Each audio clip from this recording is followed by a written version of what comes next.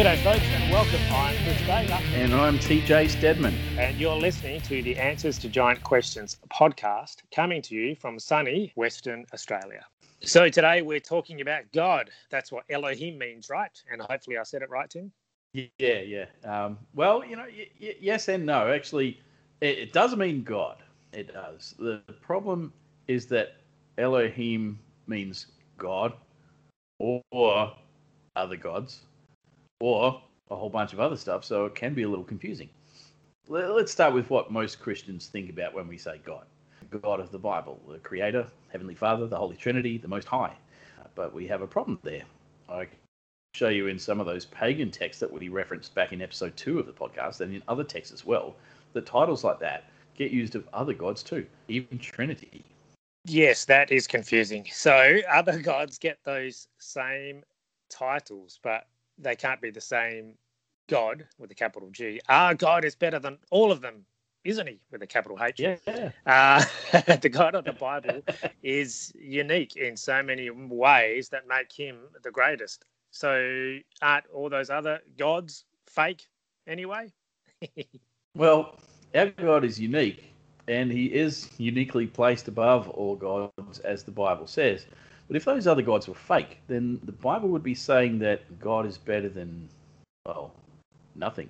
That's not exactly high praise. So let's begin by taking the Bible seriously when it says that there are other gods. And now we'll focus on what makes the God of the Bible the greatest of all, the only one worthy of our worship. So God has unique attributes that make him in particular better than all other gods. But it can be a bit of a puzzle working our way through scripture to identify them if we're not already familiar. Partly because God's existence is assumed in the Bible. It's not argued or justified. God doesn't have an origin story. No one's ever going to write a prequel about where God came from or who made him or what it was like being God as a kid growing up. God is unchanging. I really enjoyed our episode about prequels when we started the show. Yes. But that's one we're not going to see. Very true. Yeah, so in Exodus chapter 3 and verse 14, God says to Moses, I am who I am. This is what you are to say to the Israelites. I am has sent me to you. And that's such a wonderful way to refer to himself.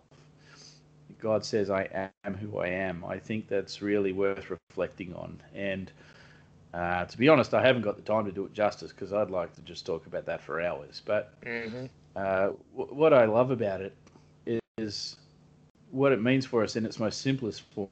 I am who I am means my word is matched by my actions, right? You can trust God because he is true to the very core. There's no distinction between what he says and what he does. I am who I am means also as above, so below. What God decrees in heaven is going on earth, okay, because he's the sovereign God. And I just absolutely love that. There's no other God known to man that can say that.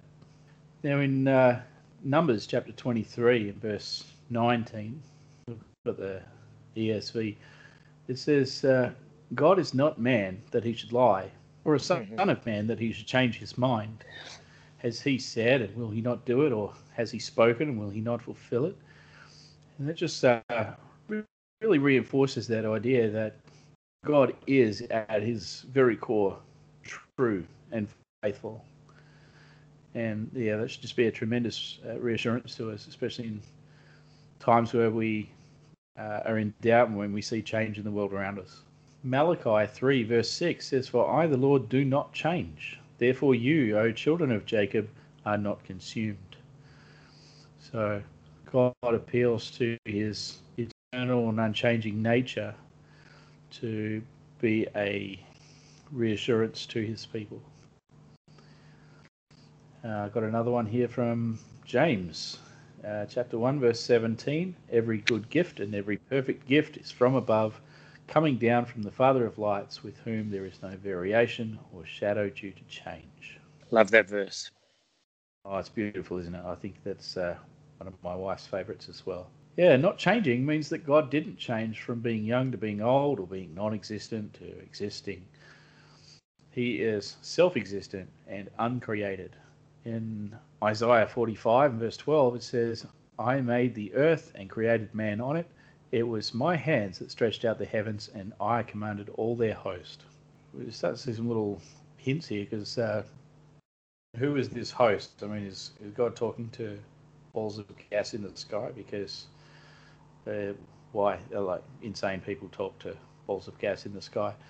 If this is God and we're supposed to take this seriously, then he's actually talking about the host of heaven. And we're now getting into some of the subject matter we're going to touch on shortly. 2 Peter 3:5, I love this. But they deliberately forget that long ago, by God's word, the heavens came into being, and the earth was formed out of water and by water. By God's word. That's just amazing. That's something that in future episodes we're going to explore, just how that all works. So that's going to be fascinating. Stick around for those episodes coming up as we get further into creation. God has some other particular attributes as well. He is all-knowing. And in Hebrews 4:13 it says, nothing in all creation is hidden from God's sight. Everything is uncovered and laid bare before the eyes of him to whom we must give account. That's both a great comfort for us and also an encouragement to make sure that we are, living circumspectly, if I may be obscure with my language. Other gods have limited wisdom. You don't find other gods in the other pagan religions and stuff that know everything. You can trick the other gods. You can keep things secret from them. And that kind of, yeah. So this is one of those unique attributes. And another one is being ever present. In Psalm 139, verses 7 to 10. Again, this is one I really love. Where can I go from your spirit? Where can I flee from your presence? If I go up to the heavens, you are there. If I make my bed in the depths, you are there. If I rise on the wings of the dawn, if I settle on the far side of the sea, even there, your hand will guide me. Your right hand will hold me fast. That's great, because it doesn't just talk about geography there. It's got that cosmic language. It's talking about the heavens and the depths. Literally, it's talking about, if you go to the place where Israelites imagined where God had his sort of his domain in the unseen realm, or even if they went to the land of the dead in Sheol, or in the bottom of the abyss, you can't get away from the presence of God. And one other great thing about our God, the God of the Bible, is that he is all-powerful. In Jeremiah 32, verse 17, O Lord God, you yourself made the heavens and earth by your great power and with your outstretched arm. Nothing is too difficult for you. And again, there's a contrast to the other gods of the nations, because none of them are omnipotent. They're all limited in some respect. There's things that they can't do. And we don't find that with the God of the Bible. Now, here's where it starts to get interesting. God is unique and incomparable.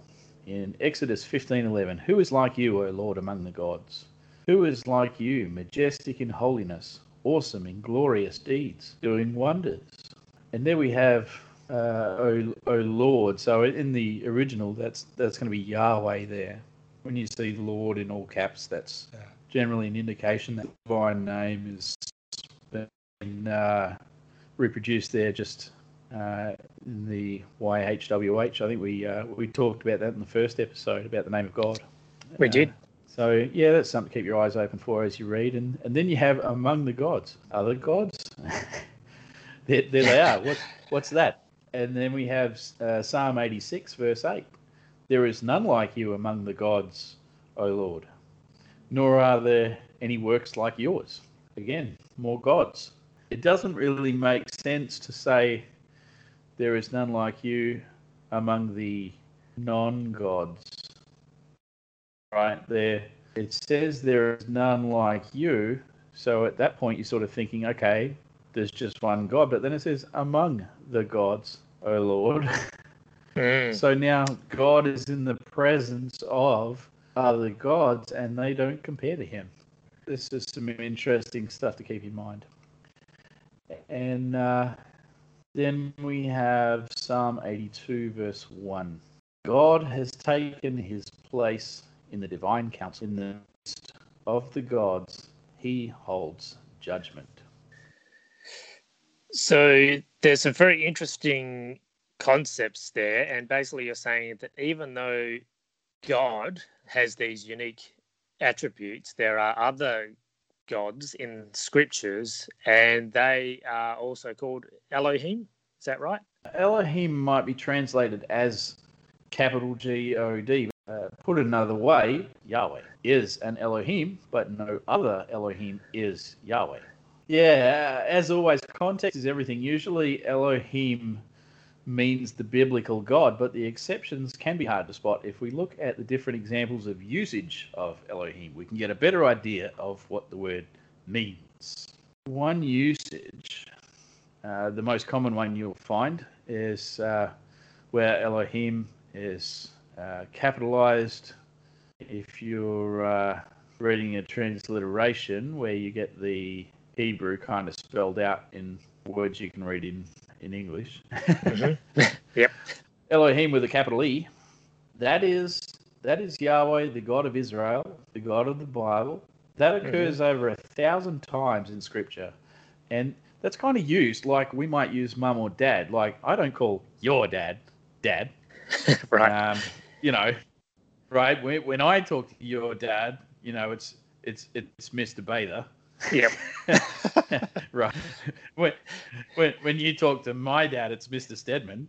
Right. I don't call your dad Dad, but then I can call my dad Dad. And when I do that, it's a capital D when I talk to my dad, right? When I call him Dad, that's a capital D. When I say this, this is my dad. That's kind of the way I think about how we use Elohim most of the time where we find it, right? So you can talk about other gods, and it's not the capital G, like this is the special, my God, right? But Elohim, in the case of Yahweh, is kind of special because the word Elohim is actually plural.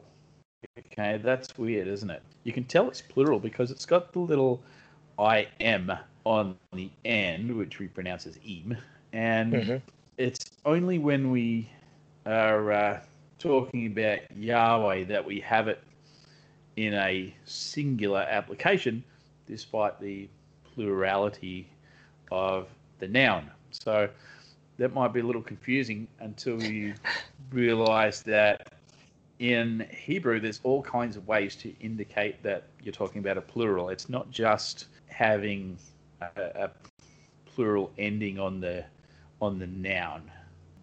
You can have plural in your verbs, and there's all kinds of ways to demonstrate that in the context you're talking about multiple things.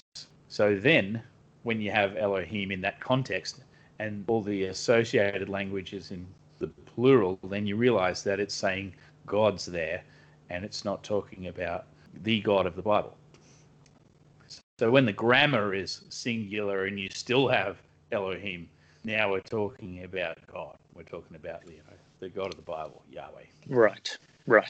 So, yeah, it can be a little technical. It's a little confusing, but it's worth just sort of keeping that knowledge in the background, because as we go through our study of the primeval history, there's some interesting occasions where it pays to have an eye on this. That's something to look forward to later. Prepare to be bemused and befuddled by my terrible explanations of... You're doing a good job. There you have it. Try my best. Now, there's another application of Elohim, which we looked at already, the members of Yahweh's heavenly council. Okay, so we talked about the divine council in Psalm 82. What is that? For a lot of people, they might be completely unfamiliar with that concept. Have a read of Psalm 82, and it should be quite clear from the plain text, and this isn't one of those tricky ones where it doesn't mean what it says. Like, it really does. It literally means what it says. There are other gods. God is in charge of them, and this is how ancient people understood that the workings of the whole world were undertaken. There were gods responsible for different things, and Yahweh, the Most High God, supreme over all of them, had charge of everything and was sovereign. This divine council idea gets developed throughout Scripture, and a lot of people don't talk about it these days. It really dropped out of favour when people, I guess, kind of overreacted to some of the pagan pushback against monotheism, and we do worship and serve only one God, and I want to be clear about that. There's only one worthy of worship, and that's why we started by talking about the unique attributes of the God of the Bible. Okay, because there's no place for worship of any of these others. There's absolutely no indication in the Bible that is tolerated at all, and we need to be aware of that. I mentioned the other gods, the gods of foreign nations. That's another application where you'll find Elohim. So, as an example, in 1 Kings 11:33, I will do this because they have forsaken me and worshipped Ashtoreth, the goddess of the Sidonians, Chemosh, the god of the Moabites, and Molech, the god of the Ammonites, and have not walked in obedience to me, nor done what is right in my eyes, nor kept my decrees and laws as David, Solomon's father, did. That's an interesting passage, because you've actually got these other gods, and they have names and stuff, and they have places where they live and where they act and where those people worship them. It's now getting a bit harder to say, oh, well, they're not real, they don't exist. I mean, God doesn't need to defend himself against other gods if they don't exist. Right? Why talk about it and say, oh, well, they've forsaken me and worshipped these other gods if they're not even there, right? Demons. This is interesting because the language barrier between the Old Testament and the New Testament really comes to the fore here. Demons are kind of hard to pin down in the text and to define clearly without doing a whole heap of background research. I do go into it a lot in my book, so if you want to dive into the book for that, it's really going to clarify all of this stuff a lot better than what we're going over now. But anyway, Deuteronomy 32 and verse 17 says, they sacrificed to false gods, which are not God, gods they had not known, gods that recently appeared, gods your ancestors did not fear. So did you pick up there's plural and then the singular? And if you're just reading the text, it's Elohim, which are not Elohim. So the same word appears there. Again, it goes into that Hebrew grammar and knowing how the structure and the particular forms of each word indicate plurality or singularity, as the case may be. The term demons in this comes from the Greek Old Testament because they use the word daemonian.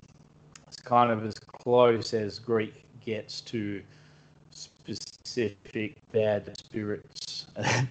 The Hebrew vocabulary is actually a lot better, but even the Hebrew borrows things from other languages, and in Hebrew you get shadim.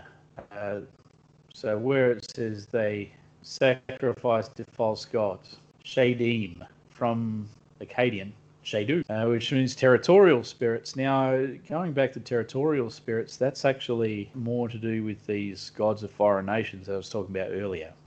Okay, so they're a bit different to the kind of unclean spirits that we find in the New Testament. But because we're reading Greek in the New Testament and they don't have such a vocabulary for different kinds of spirits and whatnot, you basically just have angels and demons, and the angels are the good ones and the demons are the bad ones.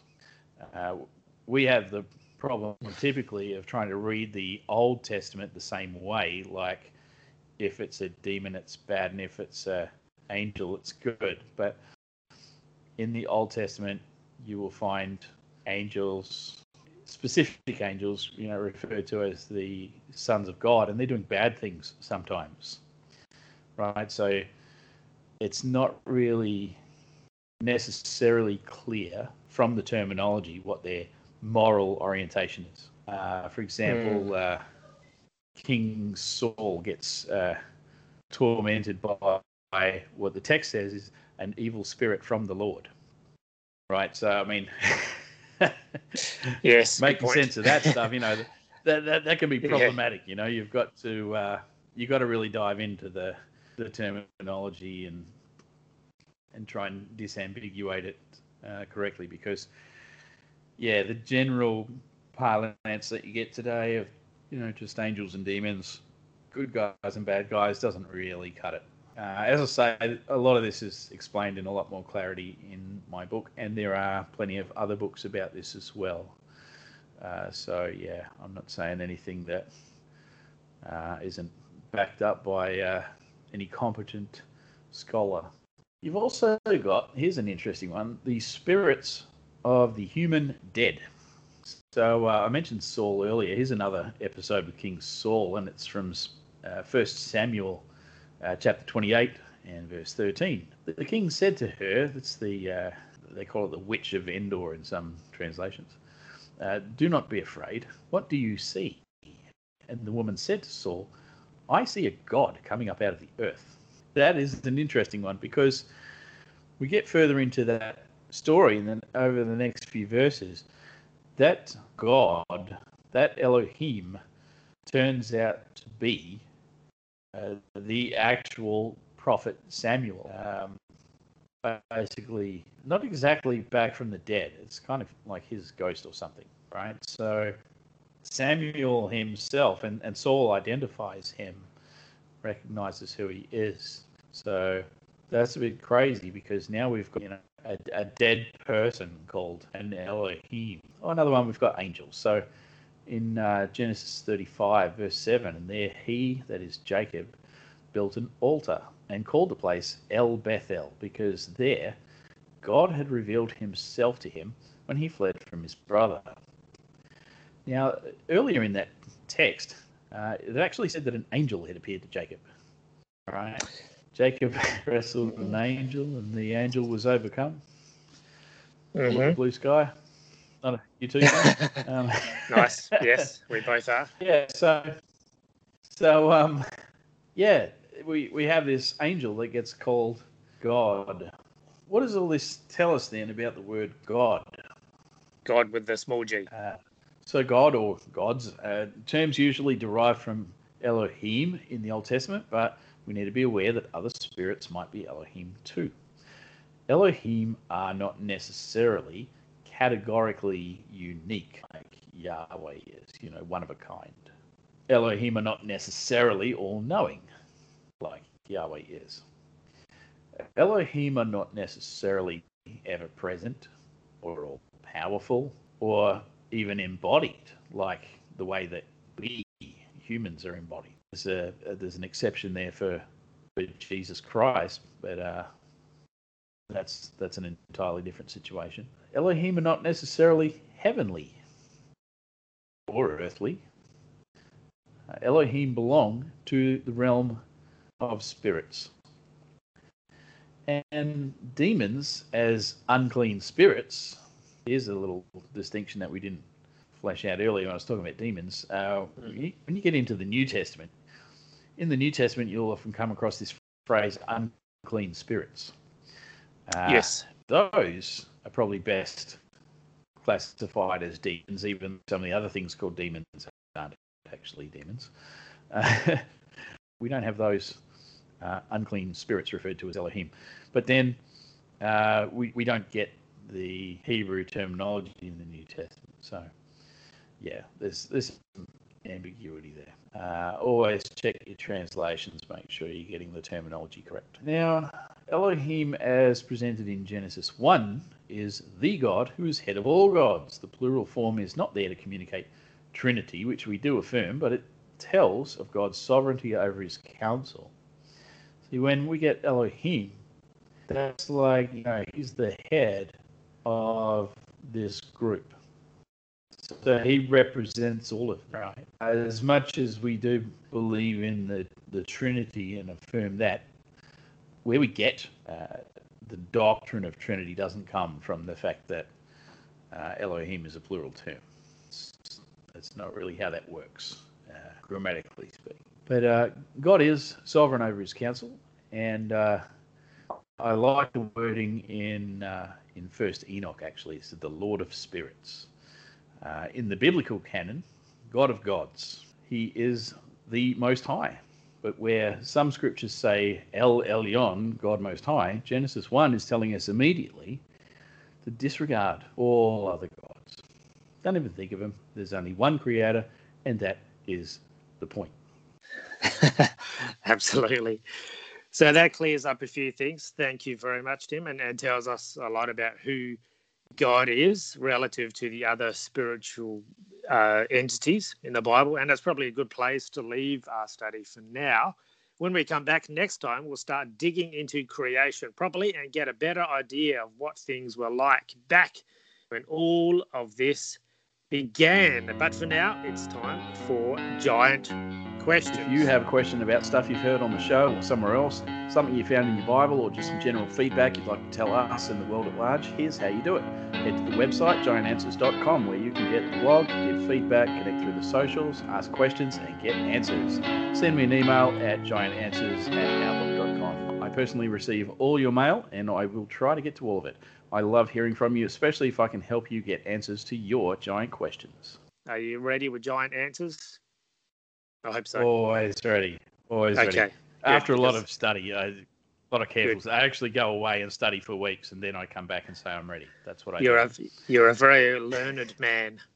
So I have a question from Matt, a reader of your book, Answers to Giant Questions, and a follower of our work here, who incidentally left a wonderful review of the book on Amazon. So thank you very much, Matt, from Tim and myself. So he asks, what about megalithic? I love that word. What about megalithic structures? Who built them and why did they build them? Well, that's a very broad question, but a good one. By the way, hey, Matt, great question. Let's pick an example to narrow it down, because, yeah, there are megalithic structures all over the world, and there's all kinds and all sorts of different ones. And I thought, well, I can't really address that entire scope of everything in the world, but I'll have a go at one of these. All right, so I'll start with a quick little quote, because I want to talk about the Temple of Jupiter. For a moment, I'm going to quote Wikipedia for those of you who haven't heard of the Temple of Jupiter, to give you an idea what it is.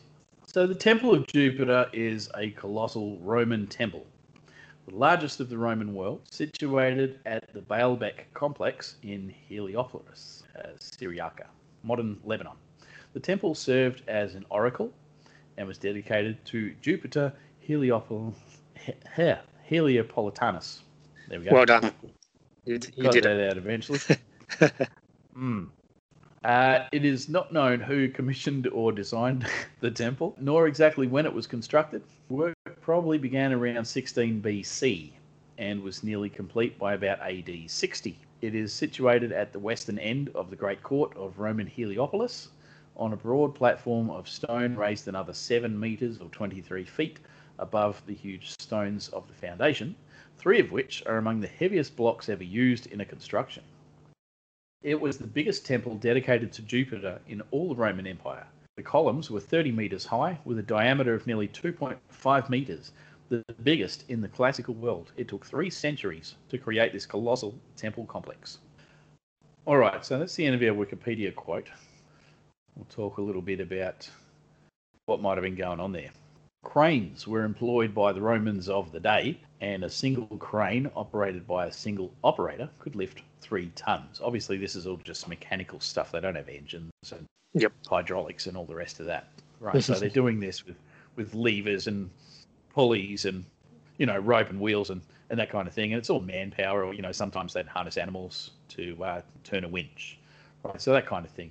Nothing too sophisticated, but still quite impressive for one man to be able to lift 3 tons like that. It's pretty cool. Multiple cranes used together could achieve greater capacities, and the heaviest documented lifts of the classical period were in the vicinity of 300 tons by this means, although there was an obelisk brought from Egypt to Rome that weighed 455 tons.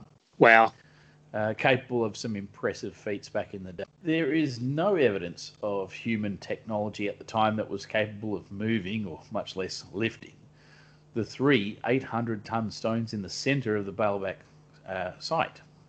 Known as the Baalbek Trilithon, or 3 stones, the blocks are situated on top of smaller 300-ton stone blocks. Only 300 ton, they're the little ones, right? And they form part of the retaining wall in the side of the foundation platform.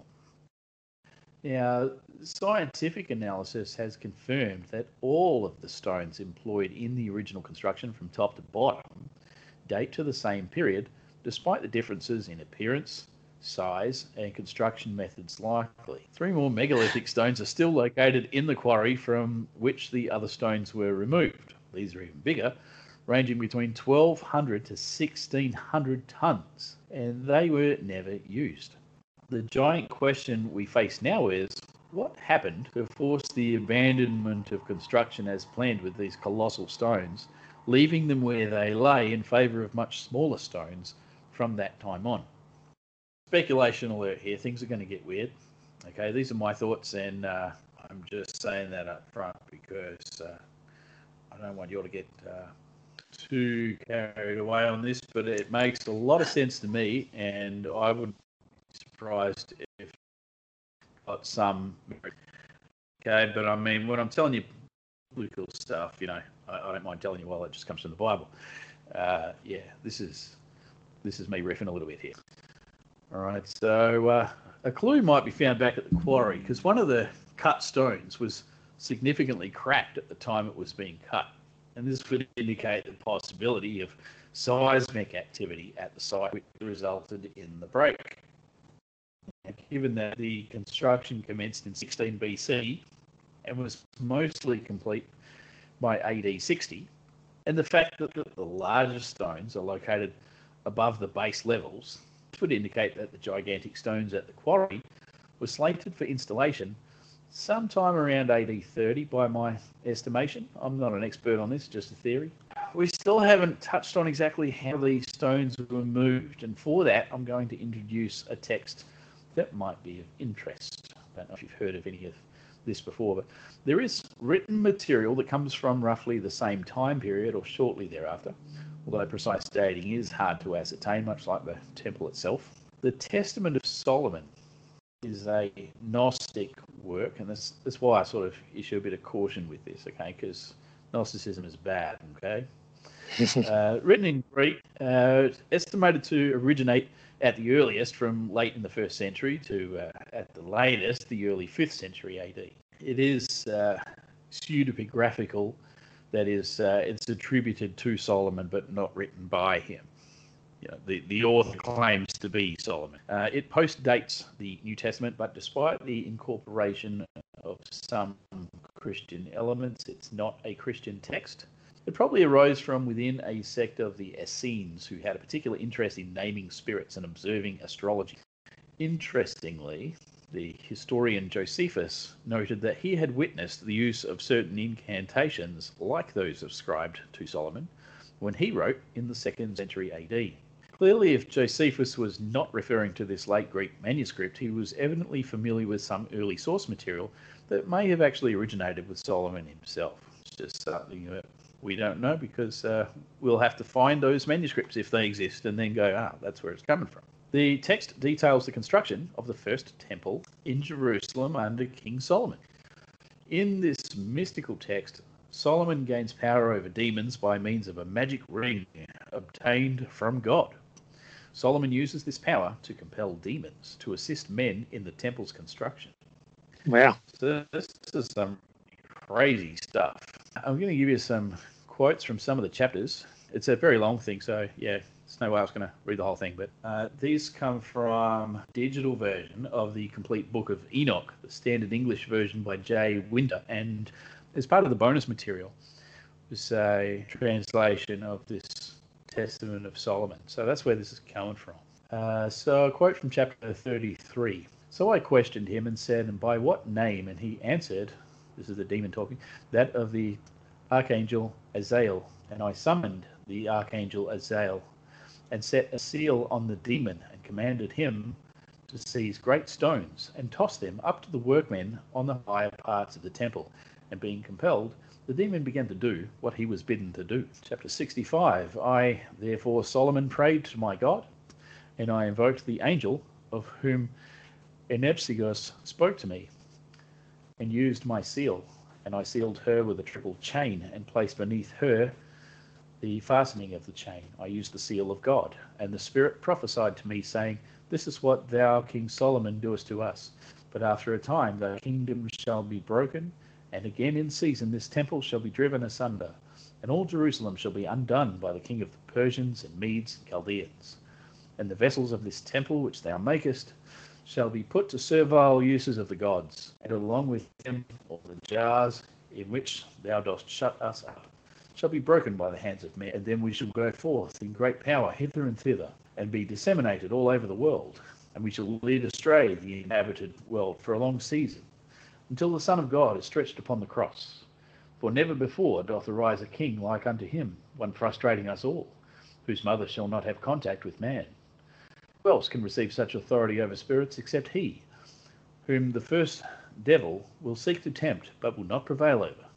The number of his name is 644, which is Emmanuel. Wherefore, O King Solomon, thy time is evil, and thy years short and evil, and to thy servant shall thy kingdom be given. Okay, some very interesting stuff there, isn't it? And this is why I say, like, you got to treat this stuff with a bit of suspicion, because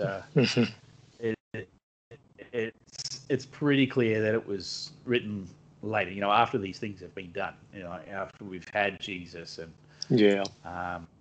so these kind of things are sort of written as if they were prophecies of something, but they've been written after the fact. That is, unless there's any evidence to the contrary. But so far, nobody's come up with an early version of this manuscript that would actually come before Christ. If we could find something like that, that would demonstrate perhaps that it actually was a genuine prophecy. But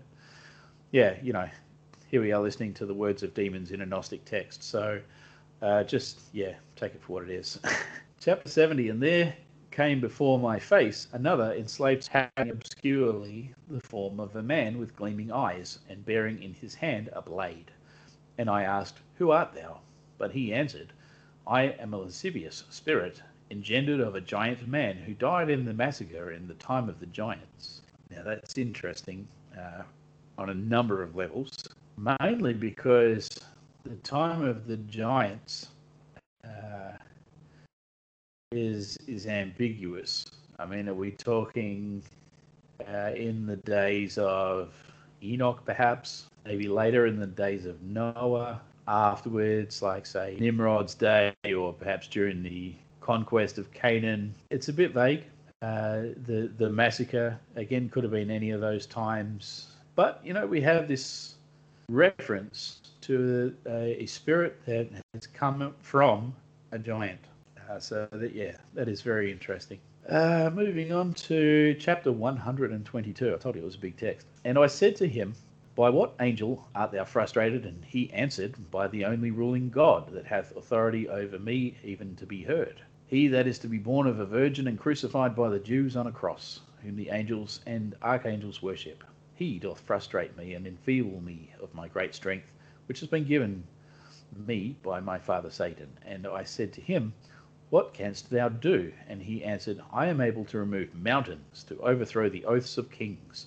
I wither trees and make their leaves fall off. And I said to him, canst thou raise this stone and lay it for the beginning of this corner, which exists in the fair plan of the temple? And he said, not only raise this, O king, but also, with the help of the demon who presides over the Red Sea, I will bring up the pillar of air and will stand it where thou wilt. Okay, so I'll leave that there.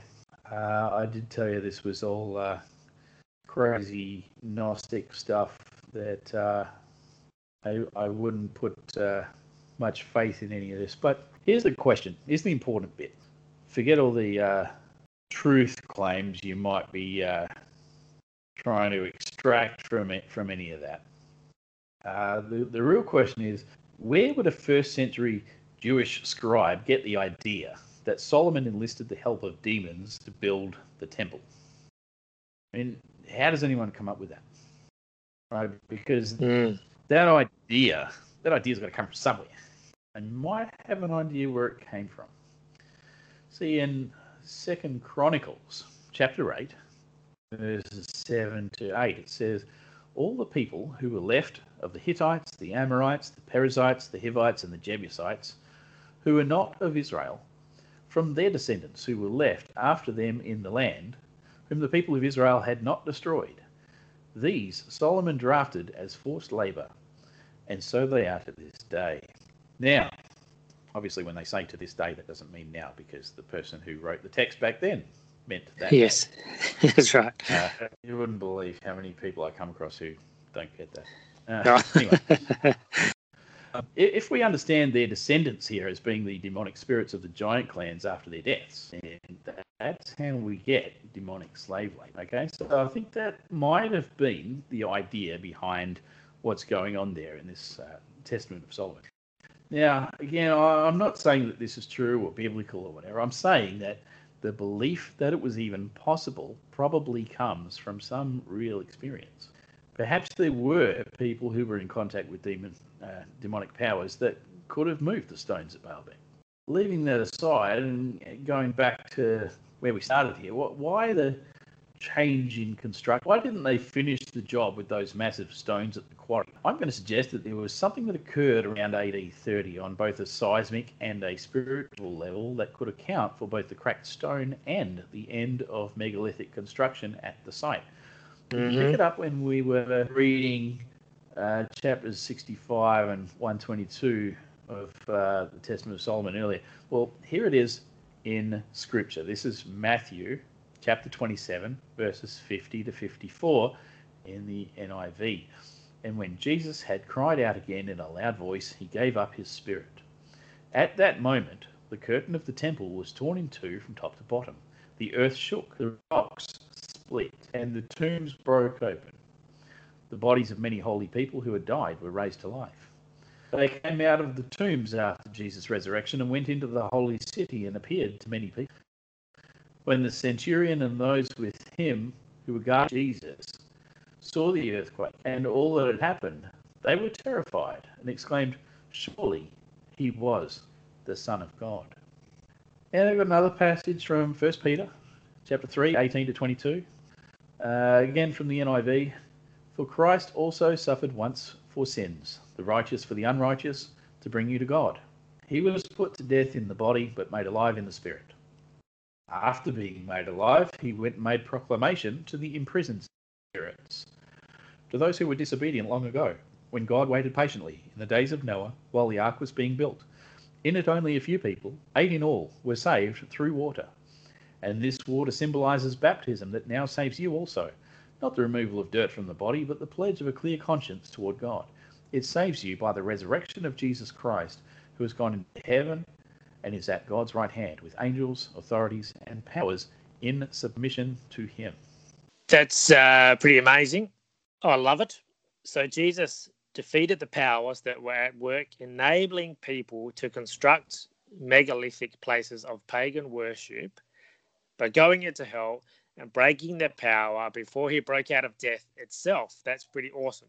And it makes me wonder what kind of power is available to us Christians in spiritual warfare.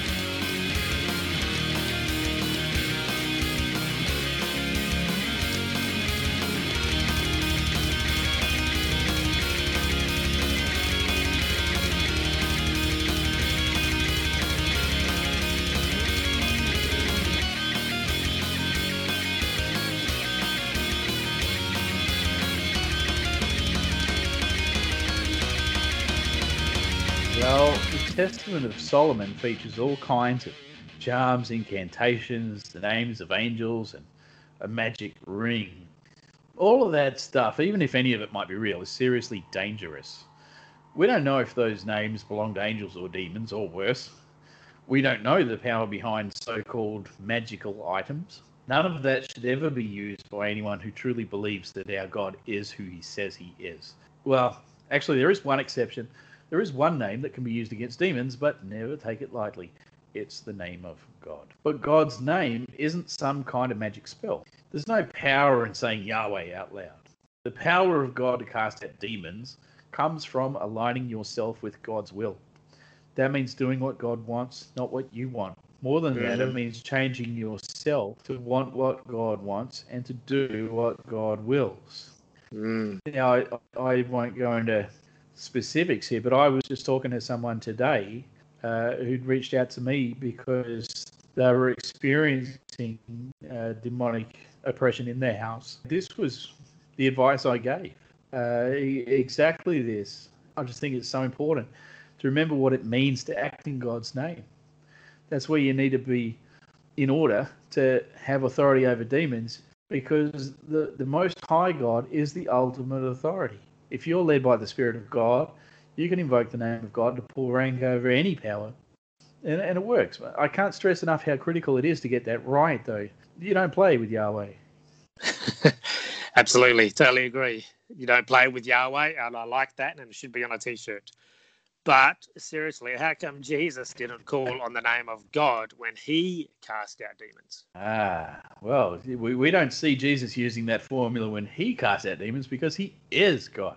So he didn't need to invoke his name. He is the name. That's why the religious leaders accused him of casting out demons by the prince of demons, because they noticed that Jesus didn't invoke God's name, right? Because they have to do that. They thought Jesus was on the other team. They couldn't have been more wrong. Holiness is key, and by holiness, I don't mean piety or being sanctimonious. Being holy is to be set apart to God, devoted faithfully to him. Stay in communion with his body, the church. Repent every day. Be ready in season and out of season. Pray and listen, and you'll know when it's right to act in God's name. It's time to wrap up another episode, but if you want more, and why wouldn't you, don't forget to get yourself a copy of the Answers to Giant Questions book. We're asking readers to please leave a review of the book on Amazon or Goodreads to help it become more visible in search results. Even if you just give it stars, that'll help, but a full review is obviously better and really appreciated. Please also leave a review of this podcast wherever you found us so that new listeners can find us here on the show. In the future, we want to be talking about your stories as well, not just our own. So if you've had a particular paranormal or spiritual experience, we want to hear from you. And we're also looking for your testimonies about how you have found the content in Answers to Giant Questions to be helpful and or useful. Of course, this podcast comes out every week, but you want to make sure you never miss an episode. So if you haven't already subscribed, do that now and you'll get notified when each new episode drops. That's all we have time for today. We'll catch you next time on the Answers to Giant Questions podcast. Thank you for listening to the Answers to Giant Questions podcast, a production of the Raven Creek Social Club. If you like what you heard today, please take a moment to rate or review the show. Music supplied under copyright by Grave Forsaken, graveforsaken.com. You can get the book Answers to Giant Questions by TJ Stedman on Amazon in paperback and Kindle format. Check out the other podcasts at ravencreeksc.com and go to giantanswers.com for more answers to giant questions. Read the blog, catch us on the socials. Don't forget to subscribe and tell your friends about the show. Send us your giant questions and stay tuned to this podcast to get answers. We'll see you next time. Until then, stay safe and God bless.